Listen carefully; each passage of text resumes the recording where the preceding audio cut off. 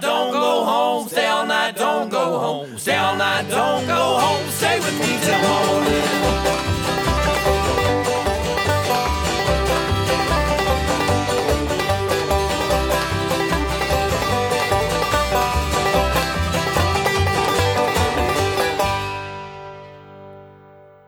Hey everybody, this is Nate. And this is Justin. From Pert Near Sandstone, and you're listening to Road to Blue Ox. All right, hello, welcome to episode 3. Nate, welcome to episode 3. Oh, it's good to be back, Justin. This has been a lot of fun making these podcasts. We've had a bunch of good feedback from people and good suggestions as well, so thanks for listening. Yeah, and thank you for putting up with our trial by fire sort of experience with producing a podcast. We are enjoying doing it, and we hope you are enjoying listening to it. We have a lot in store for this episode.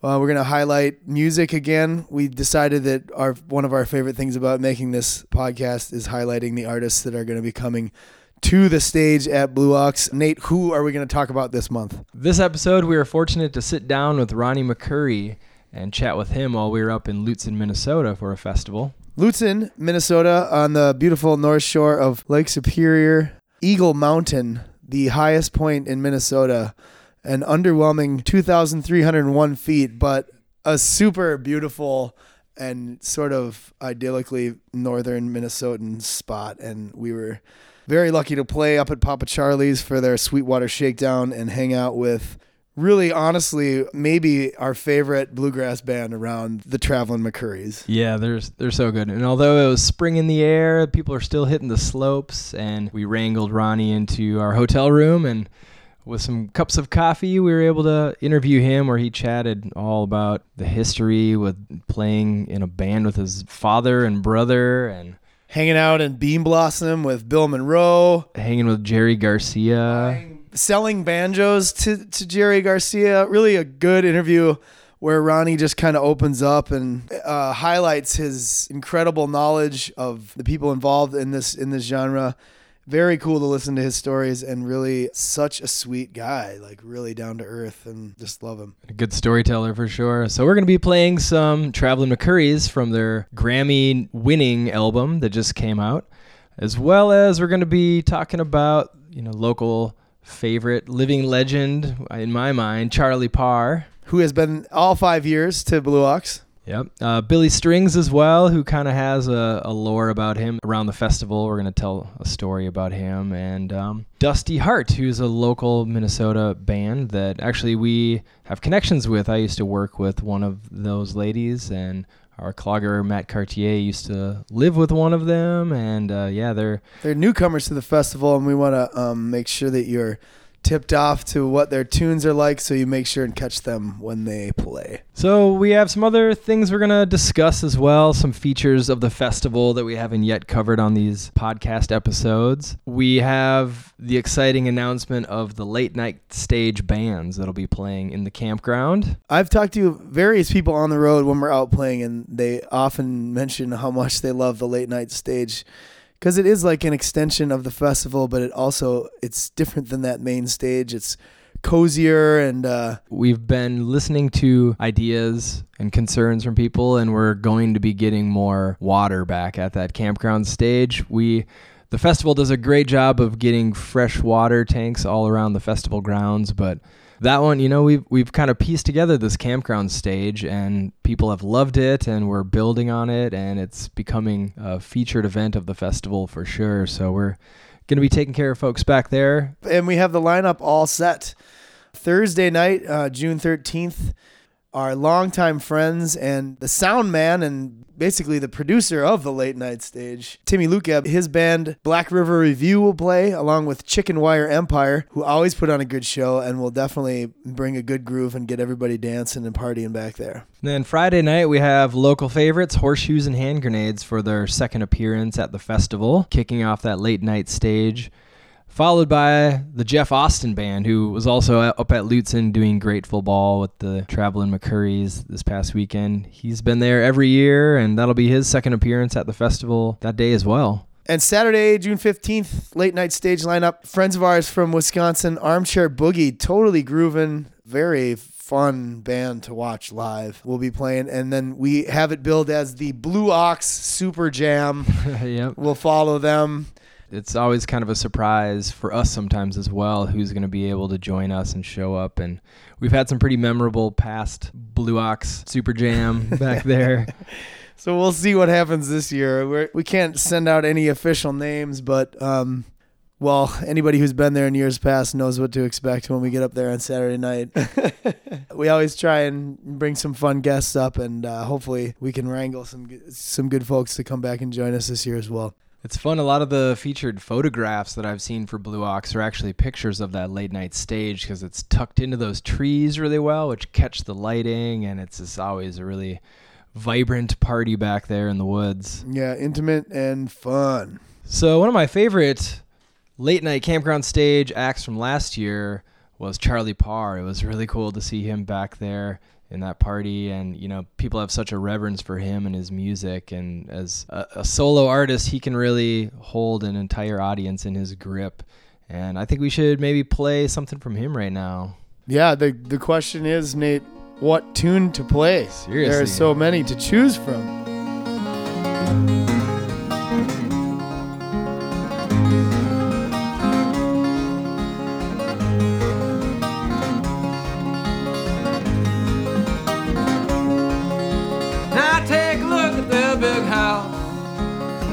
Bigger than they really needed.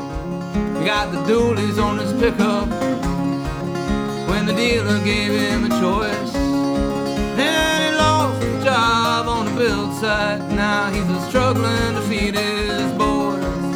And the red cedar grows and the red cedar flows, and long after you're gone, it's outlasting you.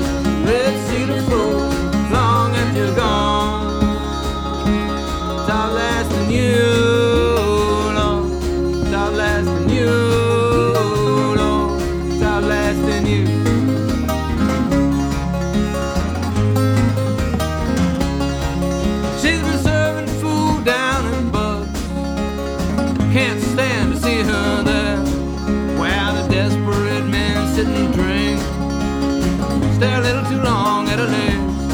Well, he sits home with the kids at night, hides the worry on his face. And the red cedar grows, red cedar flows, and long after you're gone, it's outlasting you, Lord. It's outlasting you, Lord. It's outlasting you.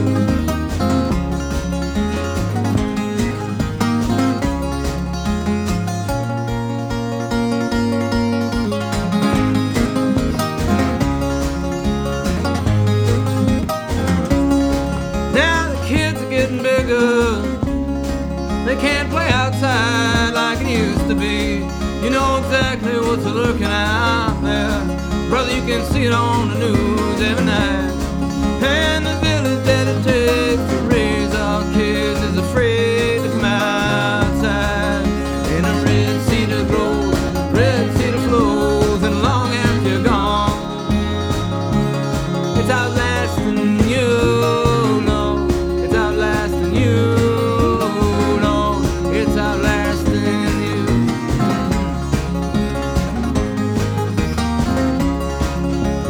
Tuesday afternoons are the hardest time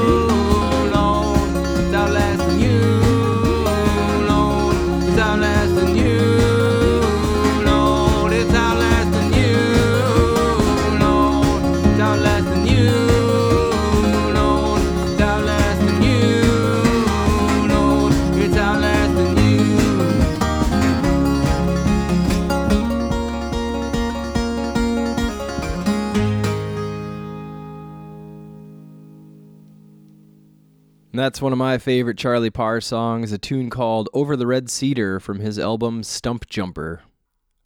So we definitely want to mention, because there are a lot of great hotels in the area, we have a really good shuttle service to and from all of those hotels as well. So we just want to let people know that that is an option if you are not too good of a camper or a sleeper. Or if you've had a couple drinks already at the beer tent and need to shoot back into town for something, there's that available as well. And, Eau Claire is such a beautiful town. There's just a lot of cool little cafes and restaurants and things happening around Eau Claire if you need a break from the fest or before heading out to the festival. Take advantage of the shuttle if you can. The shuttle service runs to the Oxbow Hotel, the Lismore, Quality Inn, America's Best Value Inn, Hampton Inn, and Best Western Trail Lodge. Super 8 also looks like. Oh, and the Super 8 too, yep. The shuttle runs hourly from the Oxbow, and it hits all those hotels on its way to Blue Ox, and makes return trips from Blue Ox to those hotels as well. And then after 9 p.m., the shuttle waits until the end of the last main stage show to return. So if you don't want to drive and you want to stay comfortably in a hotel, then it's an option for you to get a ride out and not worry about if you've had too many Bell's beers or Tattersall whiskeys. It's so close to downtown Eau Claire that you can also Uber pretty easily as well if you need to do a quick run in. We just want to make sure people are responsible and choose to get a ride if they've been drinking. That kind of segues a little bit into a story I have about Billy Strings. He was at the festival a few years ago. He showed up early with his band, and those guys are all such great pickers. They were running around and jamming in the back area. It got pretty late. It got to the point where everyone should have probably been sleeping, but we were all still up picking, and I know Billy was there going strong, and I don't think he slept. It seemed like he was up all night picking, maybe crashed in a hammock for a few minutes or something, and was bright and early. He opened up the stage that Saturday. And an amazing set that just captured everybody. It was some great music and a great way to start the festival that day. We're really thrilled to have him back this year. And he's actually a great participant in the festival and the festival culture. He pitches a tent backstage and is there for the long haul. And here's a tune from Billy. You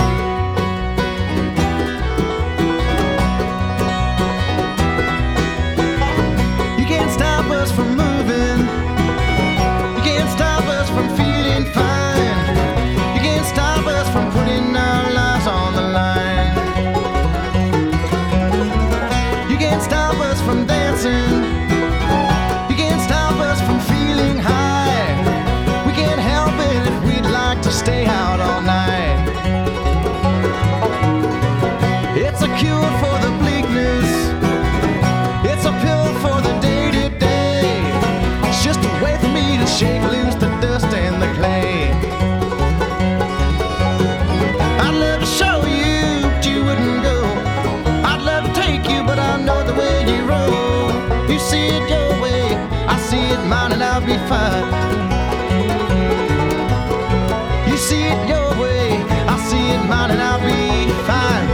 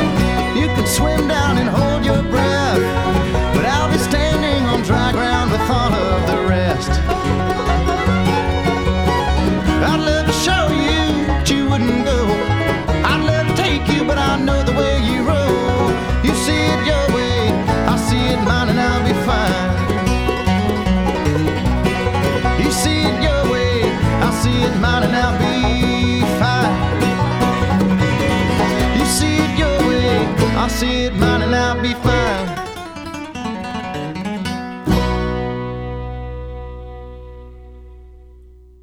That was Billy Strings playing On the Line from his release Turmoil and Tinfoil.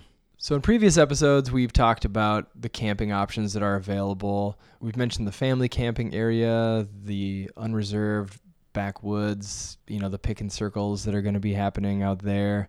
But we've never really specifically talked about the variety of options and locations around the campground, and I think Justin's going to fill us in on some of that.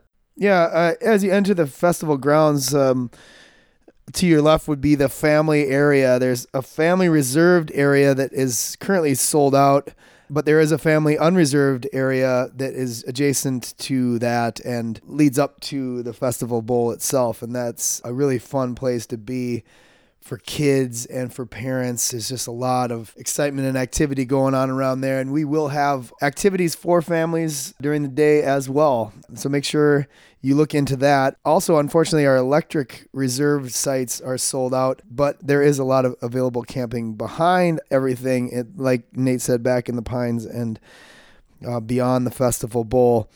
That's where you'll find a lot of your sort of traditional festival camping going on. Yep. With a little bit more noise and a little bit more bonfires and you know what you're looking for. Also, car camping, if you prefer to park your car at your unreserved campsite or use your car as your sleeping unit, you can purchase a car camping pass and you will receive a tag-free vehicle to be parked at your site. If your vehicle is longer than 20 feet, then you need an RV site. I believe they're limited as well. The pass doesn't give you like in and out privileges. It just means you can park by your campsite and either sleep in it or use it. So make sure you check out the website for more information on that. And check out the various other ticket packages that are available this year. And also don't sweat it. I mean, the unreserved tent camping is really a great spot. It's heavily wooded and there's plenty of shade and plenty of fire pits around. Yeah, and there's the shower building, camp store, and you won't have to walk far for all the festival action and anything you might need. But it's really a great place to camp. It's really easy to find your way around the campground as well. There's plenty of signs posting to the areas, and somehow yet I still manage to get lost. No matter year. What. No, me too. I there's like 2 roads, and that's it.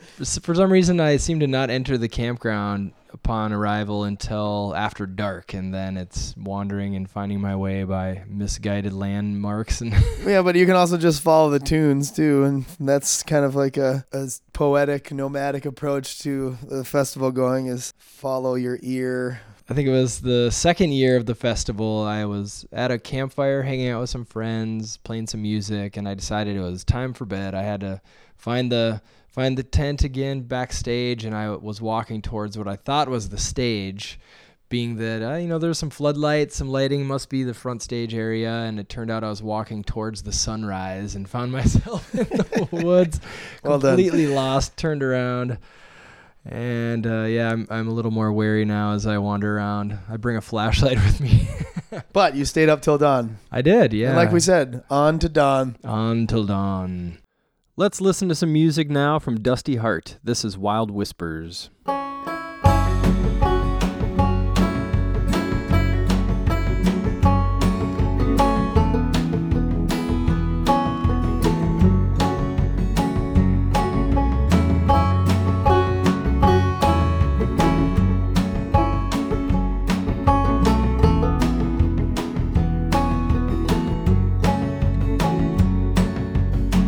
I've been holding on to you. You've been holding on to me. Rather than no chains until we reach faded secrets turn to scars where our memories steeps in the red river valley. The winds blow cold. How I long for the shelter of the pines I used to roam.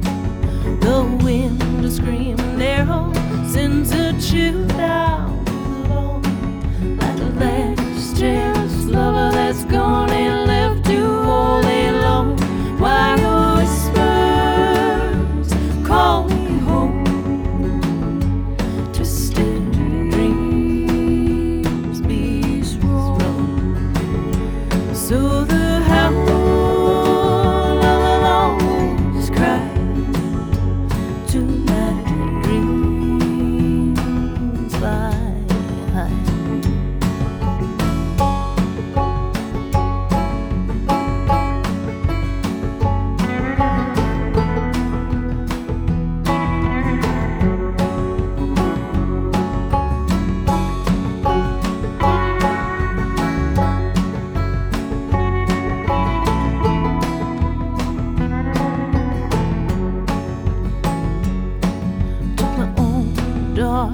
ship just yesterday. I let the shadows fall and tear me away. Now the moons have gone, and so am I, as the shadow of the sun passes me by. And it's a long way to get back home from here. Two hard days of travel, the devil dipping AOEs. You can eat the dust, you can bite the bullet, you can even probably, but you'll pay out to that dealer. The win as he will reap. Wild whispers call me home. Twisted dreams be strong. So the howl of a long wolf's cry to my dreams. Fly high, fly high, fly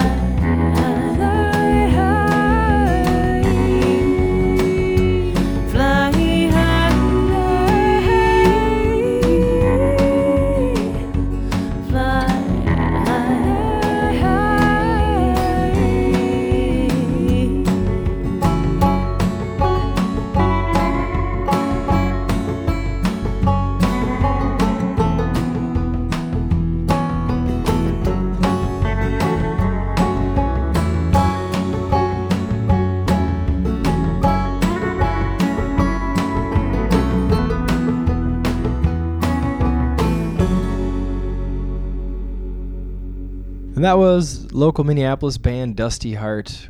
We go back with them quite a ways. I used to work with Barbara Jean at the Wedge Grocery Co-op. I know Matt Cartier-Clogger used to live with her as well at a housing co-op in Minneapolis. So it'll be great to have her and Molly Dean at the festival this year. Yeah, they get great harmonies and really good instrumentation. Certainly their poetry and lyrics will fit right into the Whispering Pines scene. We're really looking forward to having them there for their first ever Blue Ox. Well, let's jump right back into some music. We're going to listen to the Travelin' McCurries from their Grammy Award-winning self-titled album. I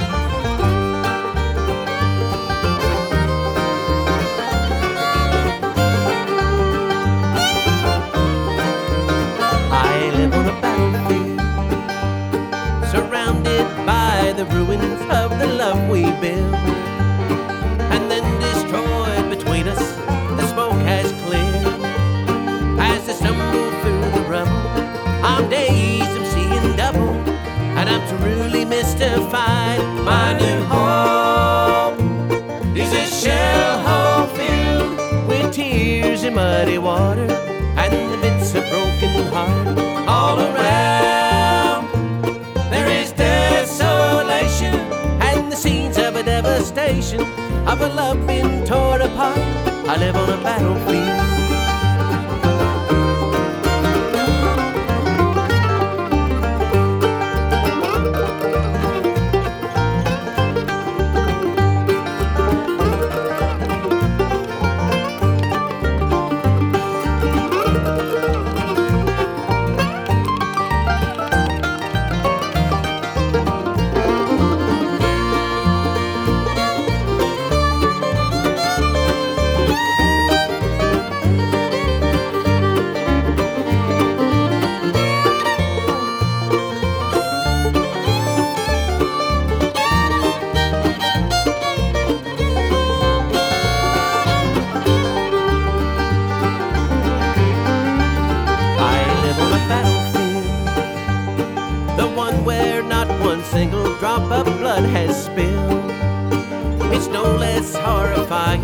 Sweet memories, memories of a bygone situation. Lies shattered, Lord, and battered, lies scattered all around. My new home is a shell hole filled with tears and muddy water, and the bits of broken heart all around. There is desolation and the scenes of a devastation, of a love been torn apart. I live on a battlefield.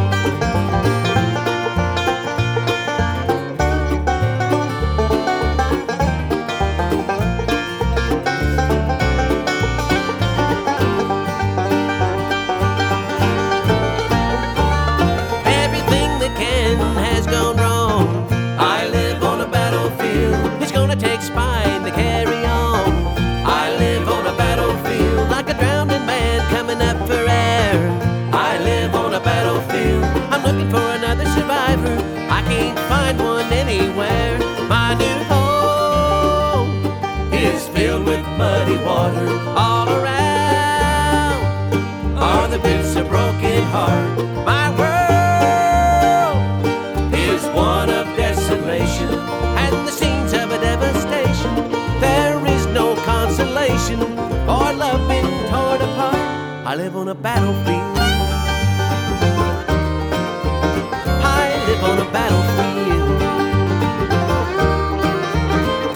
I live on a battlefield.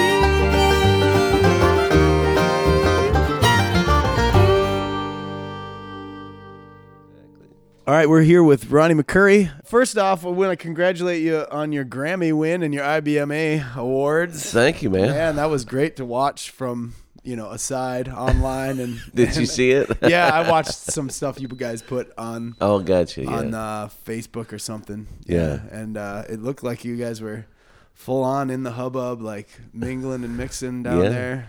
Yeah, I go into it a little bit. When you get there, we kind of were so busy. You could sit there. They give out like 80 during the day. Yeah. You don't see it on TV, Yep. Then they do like 12 or something on TV. I know, it's nothing. in 2 or 3 hours or whatever it is. So they kind of run you through like cattle, Right.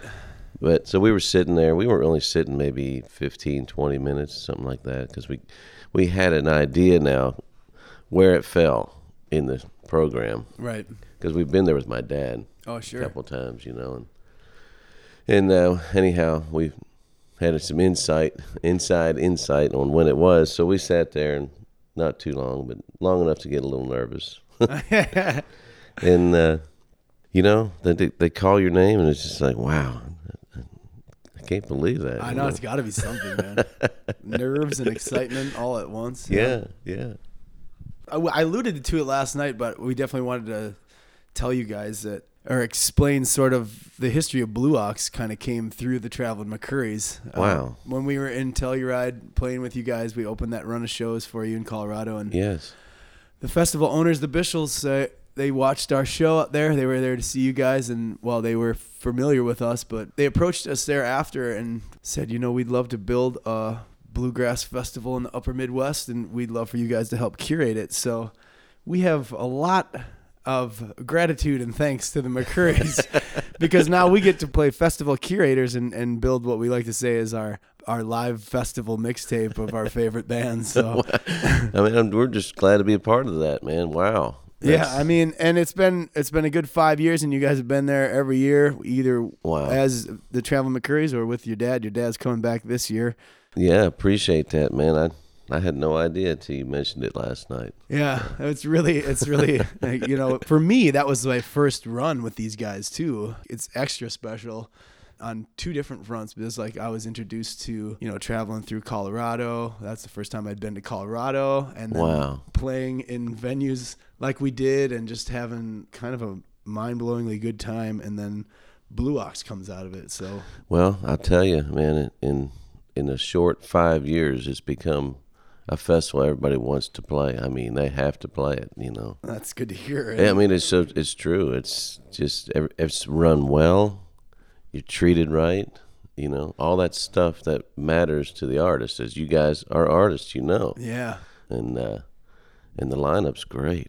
Yeah, I think that was ultimately our goal with the festival as well, is have it kind of an artists' festival where people want to be there every year. They want to spread the word, tell the friends about it, and have other bands, really to broaden the appeal to the audience and the artists both. And and I think you guys are a part of that. The Colorado bluegrass scene definitely added to that. Yeah.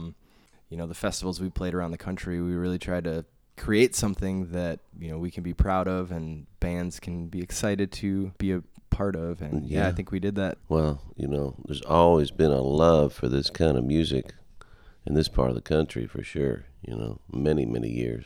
And I don't think it gets overlooked, but I think it is just viewed maybe a little differently. But we're really thankful that the Bishels were willing to put something together like this, and also to be able to create a bill like we can each year, and really get those premier artists to come. And it's really been fun to put together. Yeah, you go all out. Yeah. Well, you mentioned the music, and I wanted to sort of ask you about, because I think you guys are really good stewards of the genre of traditional bluegrass. you guys do the Grateful Ball, so you step into a more heady, jammy space, but also on your own shows, you know, you really play traditional stuff, and you guys sing the 3 parts, and you tear it up. And last night I was in a blissful state watching you guys, but that was a great show. But I wanted to ask you about how kind of your philosophy and how you approach what songs you choose, and maybe like, is it kind of like we want to carry the torch that your dad's kind of passing to you guys, or how do you approach like your repertoire and what you guys choose to play? Well, Justin, you know, this band has been together about 10 years, and we finally made a record, you know. About 2 years ago, we started doing singles, and it compiled into finally making a record. But before that, you know, just getting started for us, I had been in my dad's band since 1981. Right. So all those years just being as supportive and whatever I could be to get my dad up, raise him up Right. in my own little way, you know. Yeah. Besides, the folks finally figuring it all out, and he, you know, just kept growing and growing, you know. Back in the early 80s, we're from Pennsylvania, and my dad had already had a band since 1966, so he had traveled a lot of places with that band, but wasn't really full-time, I'd say. You know, he was a logger when I was growing up. He logged in the woods, you know. All right. In about 1985, I turned 18 and got out of school, and he basically quit logging, and we hit the road a little bit more till we made the move to Nashville, and all these great things happened for my dad, you know, and we really took it more serious. Well, you know, then got to a point where my dad hit, you know, around 70, and he said, I was thinking, what happens if I lose my voice, or something happens to my voice, or my health? Yeah. And so he had kind of pushed us out of the nest, you know. Right. And right from the start, it was like, well, all right, all we really know to do is to play traditional bluegrass, because that's how we grew up, and that's, you know, it's just part of us.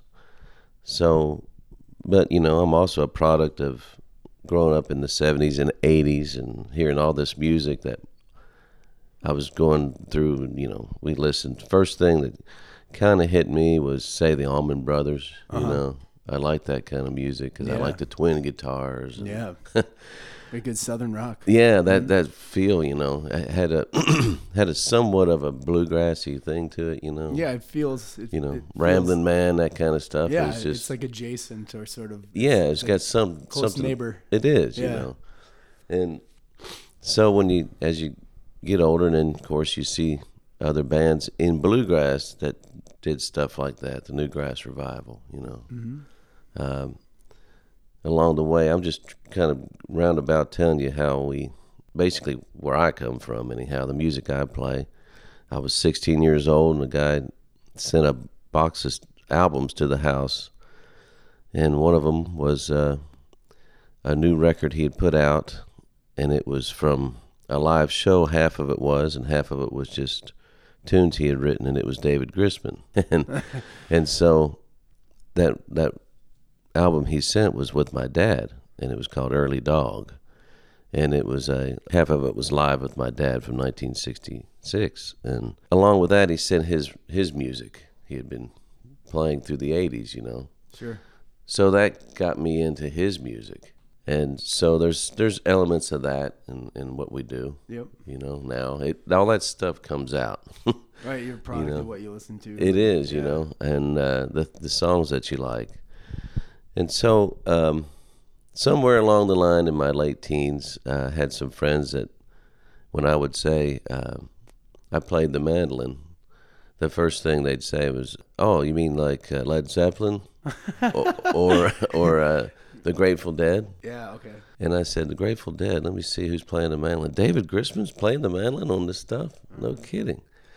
But I already knew of Olden and the Way, and I didn't know really the full connection. I was like, all these people come up and say, "We found bluegrass through Old and Away." Yeah. And I said, "Well, I found the Grateful Dead through Old and Away." Yeah, that's great. So then I started digging into that. Then I started going to Dead shows. And if I'm getting long-winded, just let me know. Just keep going. This is perfect. And then we were playing in Washington, D.C. for the National Folk Festival. And it was a 2-week-long thing. This would have been like 1989 or 90, somewhere around there. Del McCurry Band? Yeah. Yeah. And we lived 75 miles from Washington, so we would go home a lot, because we were there 2 weeks, basically. It was an exchange. Russian music, big thing on all Russian life, and it was the National Folk Life thing. So the dancing and music, everything. all that. Yeah, it's and great. arts, and then we represented bluegrass. And the guy that kind of ran our stage was a guy named Tom Venom. I'm telling you this because there's a little connection to up here. So Tom at Venom was working for the Smithsonian, and he wrote books. He liked to travel the world and record native music, and he'd get deep, you know. And he wrote this book on Haitian drumming. And we were talking about how we like the Grateful Dead, and he said, "Oh, you like the Grateful Dead?" And he said, "I wrote a book, and I'm really good friends with Mickey Hart." Okay. He loved my book. So the next thing you know, they wrote a book together. So he said, "You want to see the Dead? We'll go see the Dead." So we prepared to go. What I'm kind of getting at is he's from Wisconsin. All right. And he lived, what's the islands? Apostle? Yeah, Apostle Islands. That's where he lived in the summertime. Oh, that's a beautiful spot, man. Yeah, he had a family house there for 100 years. That's a great place. Yeah, I've never been, but he told me the beauty of it. He was just the most wonderful fella. And next thing you know, we're going to the Dead show, and he said, "We'll go backstage," and I took like 10 cassette tapes because I was going to meet Jerry Garcia. Uh-huh. And one of the cassette tapes was from a show in 1963 where my dad was with Bill Monroe playing guitar, and he played in Berkeley, California. Okay. And this was the first time that Jerry Garcia ever saw Bill Monroe live. Oh, wow. And it knocked his socks off, you know. bet. There's even a documentary on Bill Monroe, and he's interviewed, and he said, I wanted to be a bluegrass boy after that, you know. Maybe Yeah, you've seen that, right? Well, that was basically the show. Oh, yeah? So he told me that that night was a big night for Yeah, him. oh, like musically, Yes. sort of like Yeah, and epiphany-wise. exactly. Right? Yeah. You know, and so I had read this, you know, he'd been there, and of course I talked to David, and because they had started getting back together as Grisman and Garcia stuff. Oh, yep. Right, so it was right. It was good timing, anyhow. Right. I gave him 10 cassette tapes, like, and got to meet him. He was just the nicest fella. Yeah. And you know, after that, I wound up selling Garcia some banjos and some other things. And every time I'd call David Grisman, they might be recording. He'd put the phone. He'd give me the phone and be Garcia, you know. Uh-huh. It's kind of neat. Well, that's that. I mean, that had to have been a big influence on you as well. Yeah, when I dug into their music, you know, and besides, you know, when they could really get out and their music, but their songs were, if you strip them down, Yep. They fit right into they're folk music. Yep. You know, They fit right in. Yeah. Yeah, the Garcia Grisman recordings were very instrumental in my own development as a musician. I think that's when I finally discovered the mandolin as the real voice of American folk music in a lot of ways. It can carry that torch. It can cover the fiddle. You know, it's just so versatile. Yeah. And it can fit in so many different ways, including, you know, playing the Grateful Dead music. Yeah. Yeah, and he was the master. He still is. David, in my opinion, at being able to be so versatile, you know. Yeah, the Grisman Quintet is definitely something I still strive towards. That level of complexity of composition is just incredible. He is. I mean, he's got the greatest tone to me, and he's a great friend. I mean, he gave me the mandolin I play when I was young, and You've had that mandolin for? yeah, I was 21. I still play it. Yeah. Okay. And I mean, he laid it on me, because I had a cheaper model Kentucky mandolin, and we started playing some music together and doing what he called the David Grisman Bluegrass Experience, and basically it was my dad's band with him. Okay. And he said, "Hey, I've got a mandolin at home for you." And I was like, "Oh, okay. I'm not going to ask for it, Yeah, but if you're giving it to me. And my dad went out and did a show and did something with him.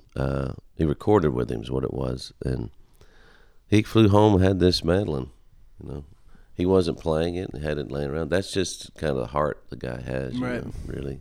So you said the Traveling McCourys as it is now is Yes. 10 years old, Yes. but Alan is the young guy, and he's been with the Del McCoury Band for 13 years. That's exactly right. And Yeah. so and Jason joined you guys. Oh, man. 1992. Okay. He was 19 years old, I think. Yeah, I've seen photos of that, and he looks like a baby. Yeah. His old boss was Melvin Goins, and the Goins brothers are in the Bluegrass Hall of Fame now. They were from West Virginia. He would always introduce Jason as, "This boy over here, he shaved twice and cut his legs both times." Oh, that's perfect. That's how you get at a rookie, a greenhorn. That's right.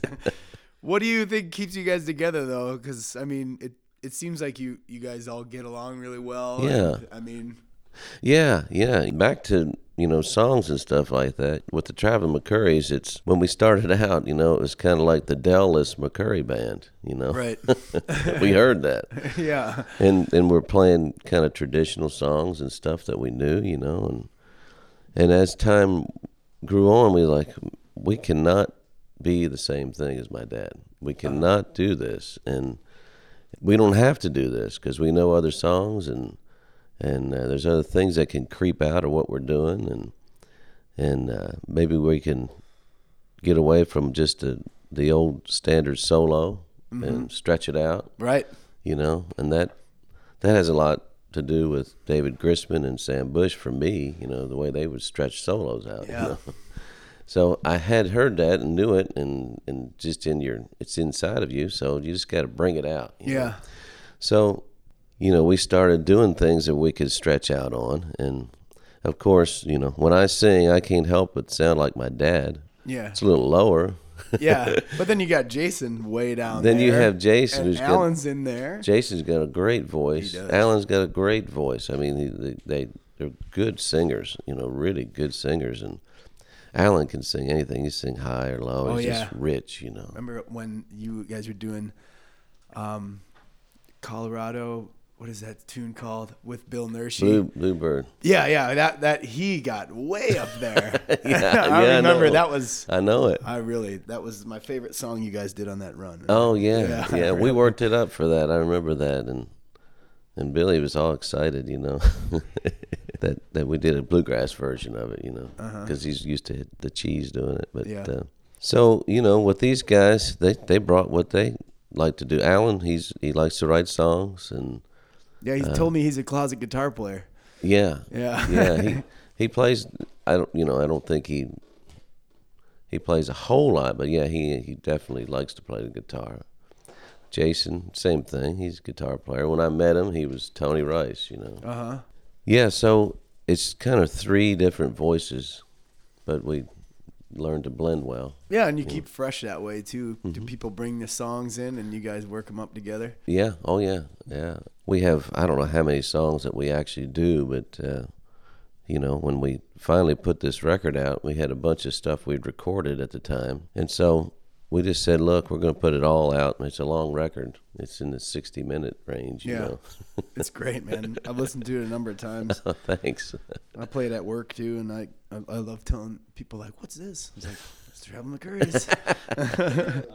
We played Delfest a few years ago, and there's in the green room of the stage we played at, there's a picture of you and your brother hanging out with Jerry Garcia, which is really cool to see. I imagine that must have been on one of those tours. Well, it was it was the time that I sold him some banjos. And David, you know, he's just a wheeler dealer. So I was 20 years old or whatever, and 21, 20, and I was like, man, I'm playing music, but I need to make some more money, you know. Sure, as we all do. So I saw these in the newspaper, you know. Somebody had these banjos for sale, and they were open back, old time banjos. And I went to the thing and I bought them. I bought them for like $400 or $500, something like that, for two. And first thing I did was call David. And David said, yeah, man, you could probably get at least 1,000 for those. And he said, hey, I know somebody might want them. Nice, yeah. And a collector as he was, I think. Yeah. And so he said, yeah, I think he wants to see them. So I'm at my little apartment, and I'm on the phone with this guy who actually used to travel, did tours on the road, you know, yep, selling grilled cheese and the whole thing, you know. And we had just got this thing called waiting back then, you know. Yep, that's right, the beep. Yeah, the beep. So I'm on the phone with my buddy in Rochester, New York, and I get this beep, and I flip over, and he goes, hey, Ronnie, this is Jerry Garcia. And I said, hey, man, how you doing? Oh, good, man. How are you? I said, fine. I said, hey, can you wait 1 second? Yeah, and I beeped him over, you know. I was like partially nervous, you know. And told the guy, he's like, oh, my God, you got to get on that phone call. Anyhow, long story short, I talked to Jerry, and he said, come down to the Capitol Center in Washington, D.C. So I went down there, and I took my dad and my wife, my sister, and my brother. We all went down there. And Hornsby was in the band at the time. I remember that. Nice. For those few years, you know. And had just had a wonderful conversation with him after his sound check. And for about an hour and 15, and he was really...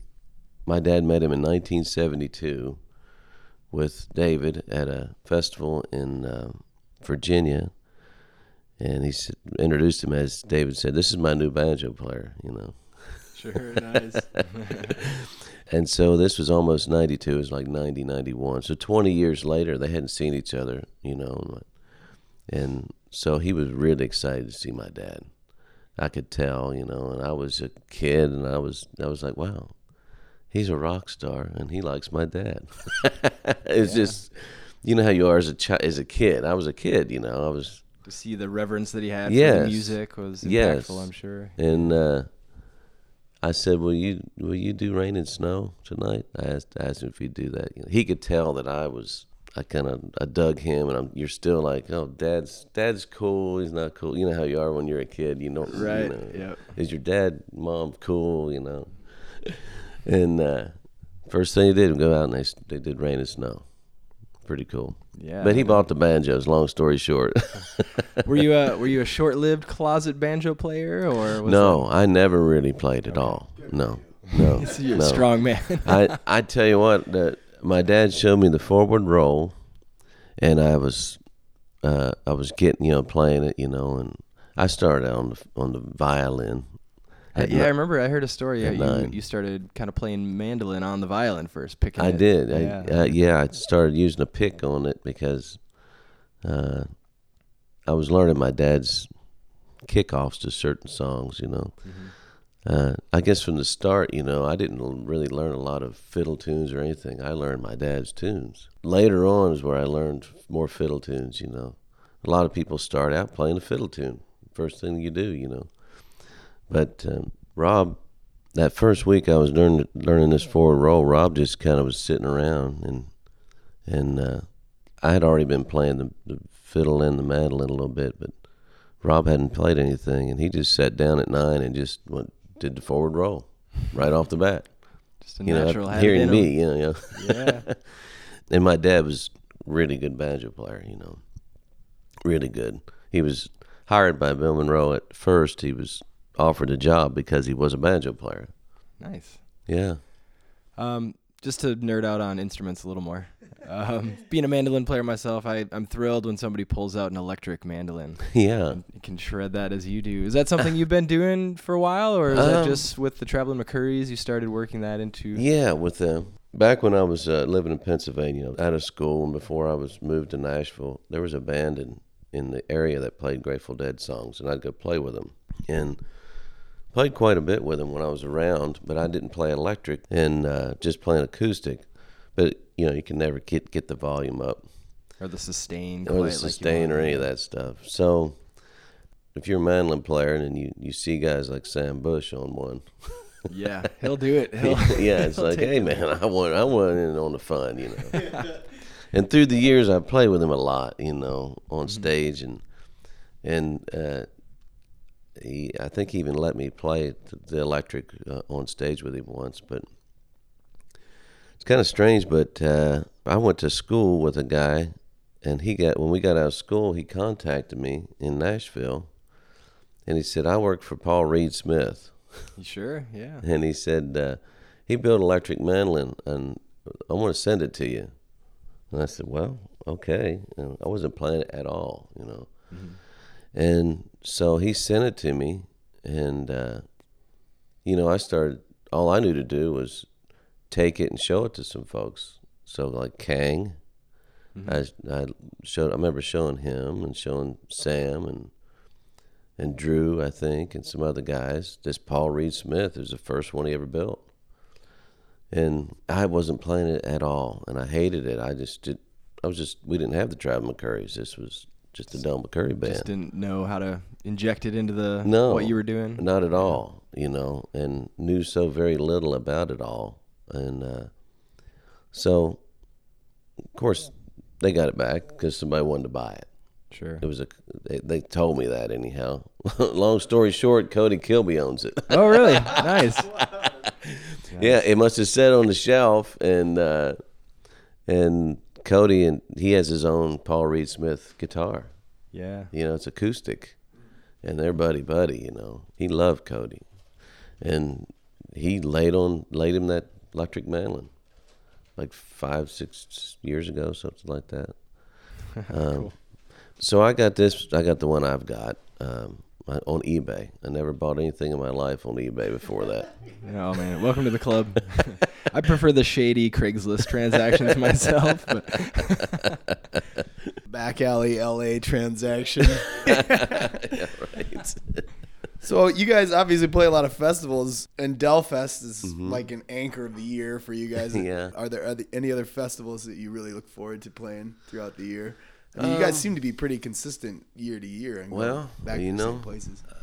At this point, it's kind of like we've luckily been able to play most of them that are in the world that we all are in. You know, there's other things outside of that it'd be nice to be a part of that maybe are like outside of the music we do, so you can be the guys that kind of introduce it. Like Coachella or something. Well, maybe not that big, but like a more. We did Stagecoach a couple times. Okay. And we always wanted to do Coachella. Our manager just couldn't get them for my dad. It was for my dad. Yeah. I don't know. I look forward to going back to all these places. The Telluride was beautiful, and the John Hartford. Yeah, that whole scene is great down there. Yeah, and I first went to that place with my dad in 1981. It was about the third time I ever stood on stage. We left Pennsylvania and played Bill Monroe's Bean Blossom. That was his park. He bought that in the 50s. He bought that early 50s. My dad played there in 1963, and it used to be, the old barn was out there, and it burnt to the ground, but it's kind of where you enter. Mm-hmm. There was a big white barn, and that's where he had music every Sunday. He would have music. So Bill Monroe would leave Nashville after he played the Grand Ole Opry, and they would drive through the night and get there. Yep. And it was about 4 or 5 hours. Yeah. Then my dad would have to get there and kind of help straighten the place up and put up chairs and light a fire and, That's great, man. and all that. So when driving in there, you can just feel the history in there, and Yeah. it's just magical. Those little hills. It's heavy, you know. And I went there in '81, and we left Pennsylvania. I'd been on. First time I got on stage was May 28th, 1981. And Monroe's festival was in June. It was 10 days long. And so we left. We went there. And then the next show was Grass Valley, California. This is all driving in a 4104 bus we had. And then deadheaded right home. 66 hours straight. I never forgot that. Jesus, that is out of control. They never stopped. Because I was too young to drive, you know. But Bill Monroe, he I guess because of my dad, and I was a mandolin player and all this, but I remember standing on the side of the stage, and the stage it's a new stage now, but it's built about the same way the old one was. Okay. And I remember peeking around the corner and watching Bill Monroe's on a Sunday, and he started singing, and he turned over to me and walked over and put his mandolin around my neck. And I went out and I played, they did a medley of, you know, Blue Moon of Kentucky and Uncle Pen and all these songs, you know, and I played the solos, and it was I was just a kid, amazing. you know. Yeah. That's amazing. But that's a great place. Yeah, I have a lot of great memories there. I imagine. Maybe we'll move on to the lightning round. Here we go. Real easy. Okay. Any pre-show meals that you prefer to have or love to have before you play? Very little. Yeah, yeah, that seems to be the answer. Pre-show rituals? You got a yoga or some meditation or just warming up? Probably at this point, some stretching of the fingers and hands and arms. You know, You gotta keep limber. On stage drink. You know, I'm pretty much just a water guy. If I drink anything, it might be beer. Yeah. Yeah. And it's usually IPAs what I like. Okay. Who drives the most? When we fly, we get 2 vans at this point, or if we have a Sprinter, but it's usually I'm the driver. And Alan, he likes to drive. Alan made a claim a few shows back when we were with you guys. Maybe it was at Blue Ox. I was like, who's gonna drive?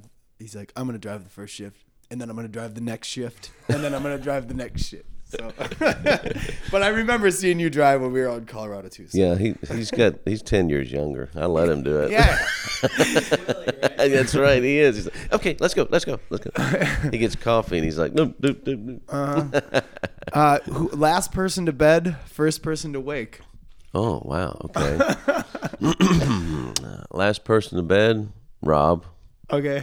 First person to wake, Alan. Usually. Okay. Not today though. No, not today.